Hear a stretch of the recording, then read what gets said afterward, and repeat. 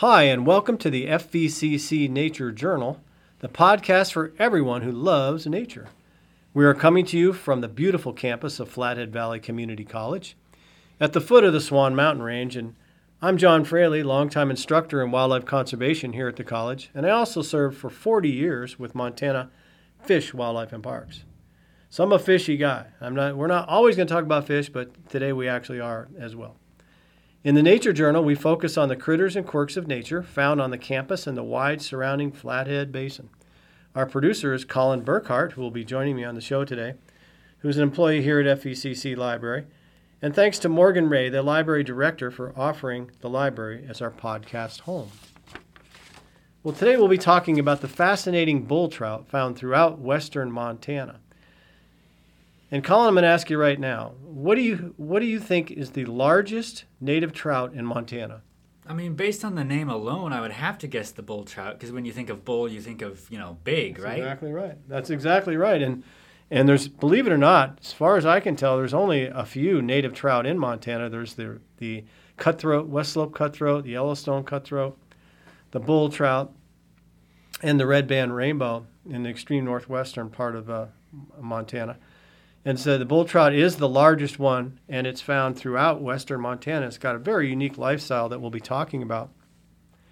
And it is a char, and we'll talk about that in a minute. So it's our largest native trout. What would you guess for its length and weight, Colin? Putting you on the spot here. Oh, gosh. For the max, in other words, the record bull trout.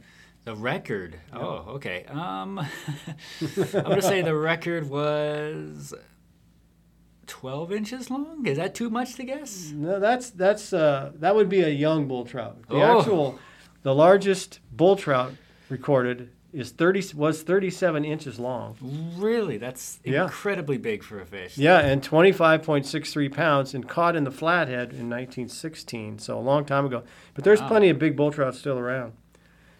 And so the scientific name for the bull trout is Salvelinus confluentus, and it's related to, but is separate from, the Dolly Varden. The Dolly Varden is the coastal form, and that's Salvelinus malma. And other people have probably heard that term, the Dolly Varden. Why do you think that originally the bull trout was called a Dolly Varden? Why do you think they called it that?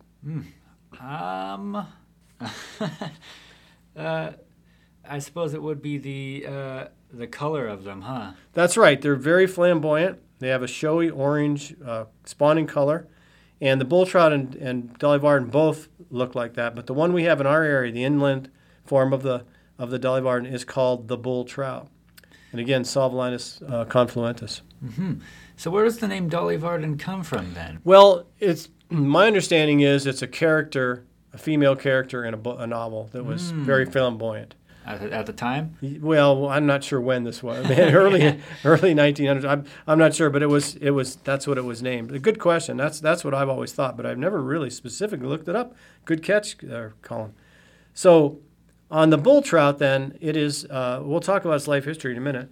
But when you're fishing for them, it's catch and release in Swan Lake, and then in the South Fork of the Flathead, Hungry Horse Reservoir, and Lake Koocanusa, you'll have to have a catch card to fish for them in there. And generally, everywhere else, you can't deliberately fish for bull trout. They're that protected. And in fact, they're on the threatened species list, federal. They're threatened species. Nationwide? No, well, actually, yeah. But the thing is, they're only found in a few states. Oh, they're only out here in the West. Washington, Oregon, Montana. They're in Alaska. They're the Dolly Varden. They're the coastal form. So they have this very complex life history. The adults live actually in Flathead Lake, and that's where they grow to that large size. And they swim upstream in June out of the lake up to 150 miles in the Middle Fork and North Fork tributaries to spawn. So they enter those tributaries in August, and then they spawn in September and early October, and I'll tell you about counting their nests. So 150 miles, would you guess, true or false, 150 miles is the longest inland migration route of any salmonid in the West? I'm going to say that's probably false, because I think it'd be longer. Well, 150 miles is a long ways. As far as I know, other than maybe some examples of kokanee, but I can't think of any. It is the longest spawning migration I see. in Montana. I was thinking of like Mississippi River sort of, Yeah. if they came all the way up that direction. Oh, But yeah. I don't know if they would go out that far. Well, they are not, bull trout are only on the western side of the state. Mm. But you got a point, you know, there were cutthroat in the Missouri system when Lewis and Clark came through. But yeah, as far as we know, they're the longest spawning migration in Montana for a trout. So the average spawner then is 25 inches long, and it has the female has about 5,000 eggs. She carries those up from the system. So they're maturing in Flathead Lake. They're swimming up into these little tributaries. And then the female selects the spot in the stream. It's usually an upwelling spring area and builds the nest. And then the male fertilizes it, the eggs.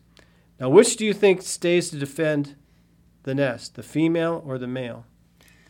I mean, I feel like this is a quick trick question, but I'm going to say the female. The male does, actually. Yeah? You're striking out today, Colin. The male defends the nest and waits around for about a week or two, defending the nest. The female turns around and swims back to Flathead Lake. Now, the eggs that they lay in that nest, so they're not like Pacific salmon. They don't die after they spawn.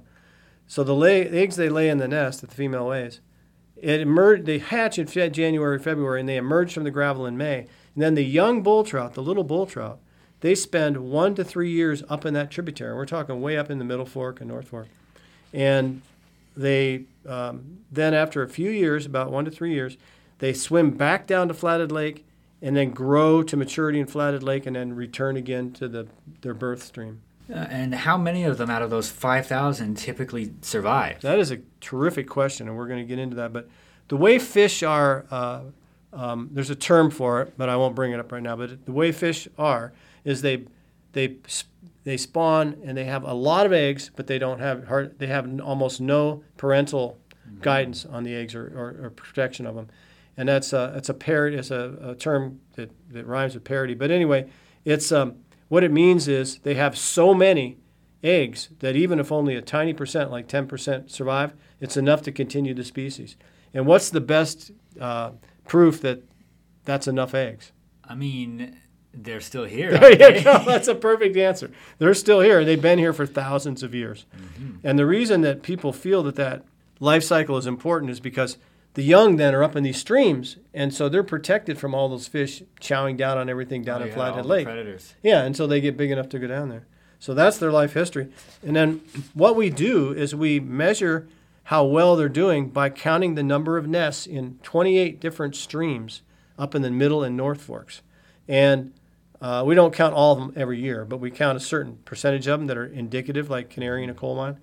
And that's how we do it. And the nests, believe it or not, are 4 feet wide and 8 feet long.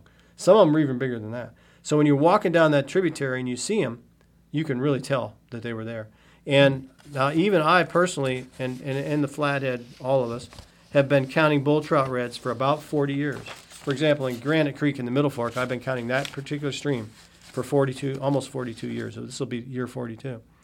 And what we've really noticed is the locations in the streams are very predictable. They go back to the same spot on these little tributaries on these different streams. And we're talking ones in the wilderness and stuff. Why do you think that is? Well, I mean, if it worked once, it's got to work again. you got great practical knowledge. Creatures, but yes. they know what works and what doesn't. That's right. And what works and doesn't is kind of shaped by their evolutionary history. And yeah, it's working for them, so they're doing it. And the thing that's it's such a microhabitat thing is because the female selects the spawning spot, and they have sensors in their belly and their fins, and they can feel this upwelling spring. And when they find that spring coming out of the bottom of the river, the creek now, some of these creeks you can step across them almost, and there's huge fish spawning in them, then they select that for their nest. They're very, I guess you would say, specific about where they are. And in fact, I've come around the corner on Granite Creek, and I know exactly where the reds are going to be, where the nests are going to be. I look ahead and I say, okay, there's that spring coming in from the bank on the right. There's going to be some nests there, and there are every year. I mean, well, I've been counting it so many years that it's that I know every rock in that creek. So it's really astounding to me to see how exact the locations are. One of the things about them is that the female moves hundreds of pounds of gravel to build this nest. digs a pit. The male, she lays the eggs, spews the eggs out, the male fertilizes it, and then she moves upstream, digs another pit, and does about 3 of those. And then when it's all together, it's shaped kind of like a teardrop, and the eggs are buried about 6 inches in the water. And they need very cold water, so they're like a canary in a coal mine. They're an indicator species. And think about it, they use the lake, the river, the forks of the Flathead, and the tributary streams. They're using, all those have to be healthy. Now, so when you say indicator species, you mean if the bull trout are here, then the river's got to be at least somewhat healthy. Otherwise, they can't be here. That's exactly right. And the spawning tributaries have to be generally, they have to drop below about 50 degrees before the bull trout will even be stimulated to spawn. So they got to be the coldest tributaries up in the middle of North Forks. Now, there is a whole other system of bull trout, and they're in Hungry Horse Reservoir, and they spawn in the wilderness tributaries in South Fork. They used to be connected, obviously, until 1950 when that dam was closed, and now they're a separate population. They're doing very well. The ones in the middle North Fork aren't doing as well because of the predatory lake trout, as stimulated by the mysis shrimp, and so they're down to about half of what they were in the 80s, and they're holding about level on that.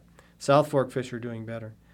So they need this very cold water to survive. So we'll end up here with this one fisheries biologist that I had on my crew. His name was Jay Lanza, and he's passed away, unfortunately, from a problem in Alaska. But he thought that bull trout had a certain psyche, and that if the bull trout was disturbed or caught and released, that it wouldn't be able to successfully spawn and it might die. And, he was right in a way because back then we were catching them, some of them as they moved into the river to measure them and stuff, and some of those would die on us, and we couldn't figure out why.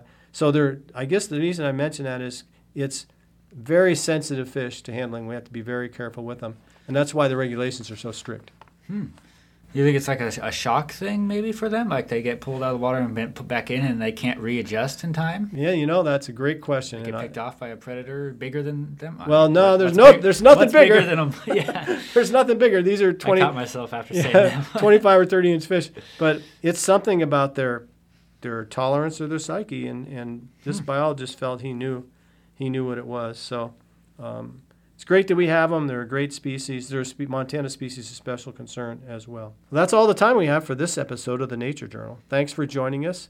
I'm John Fraley, and I'll see you next time.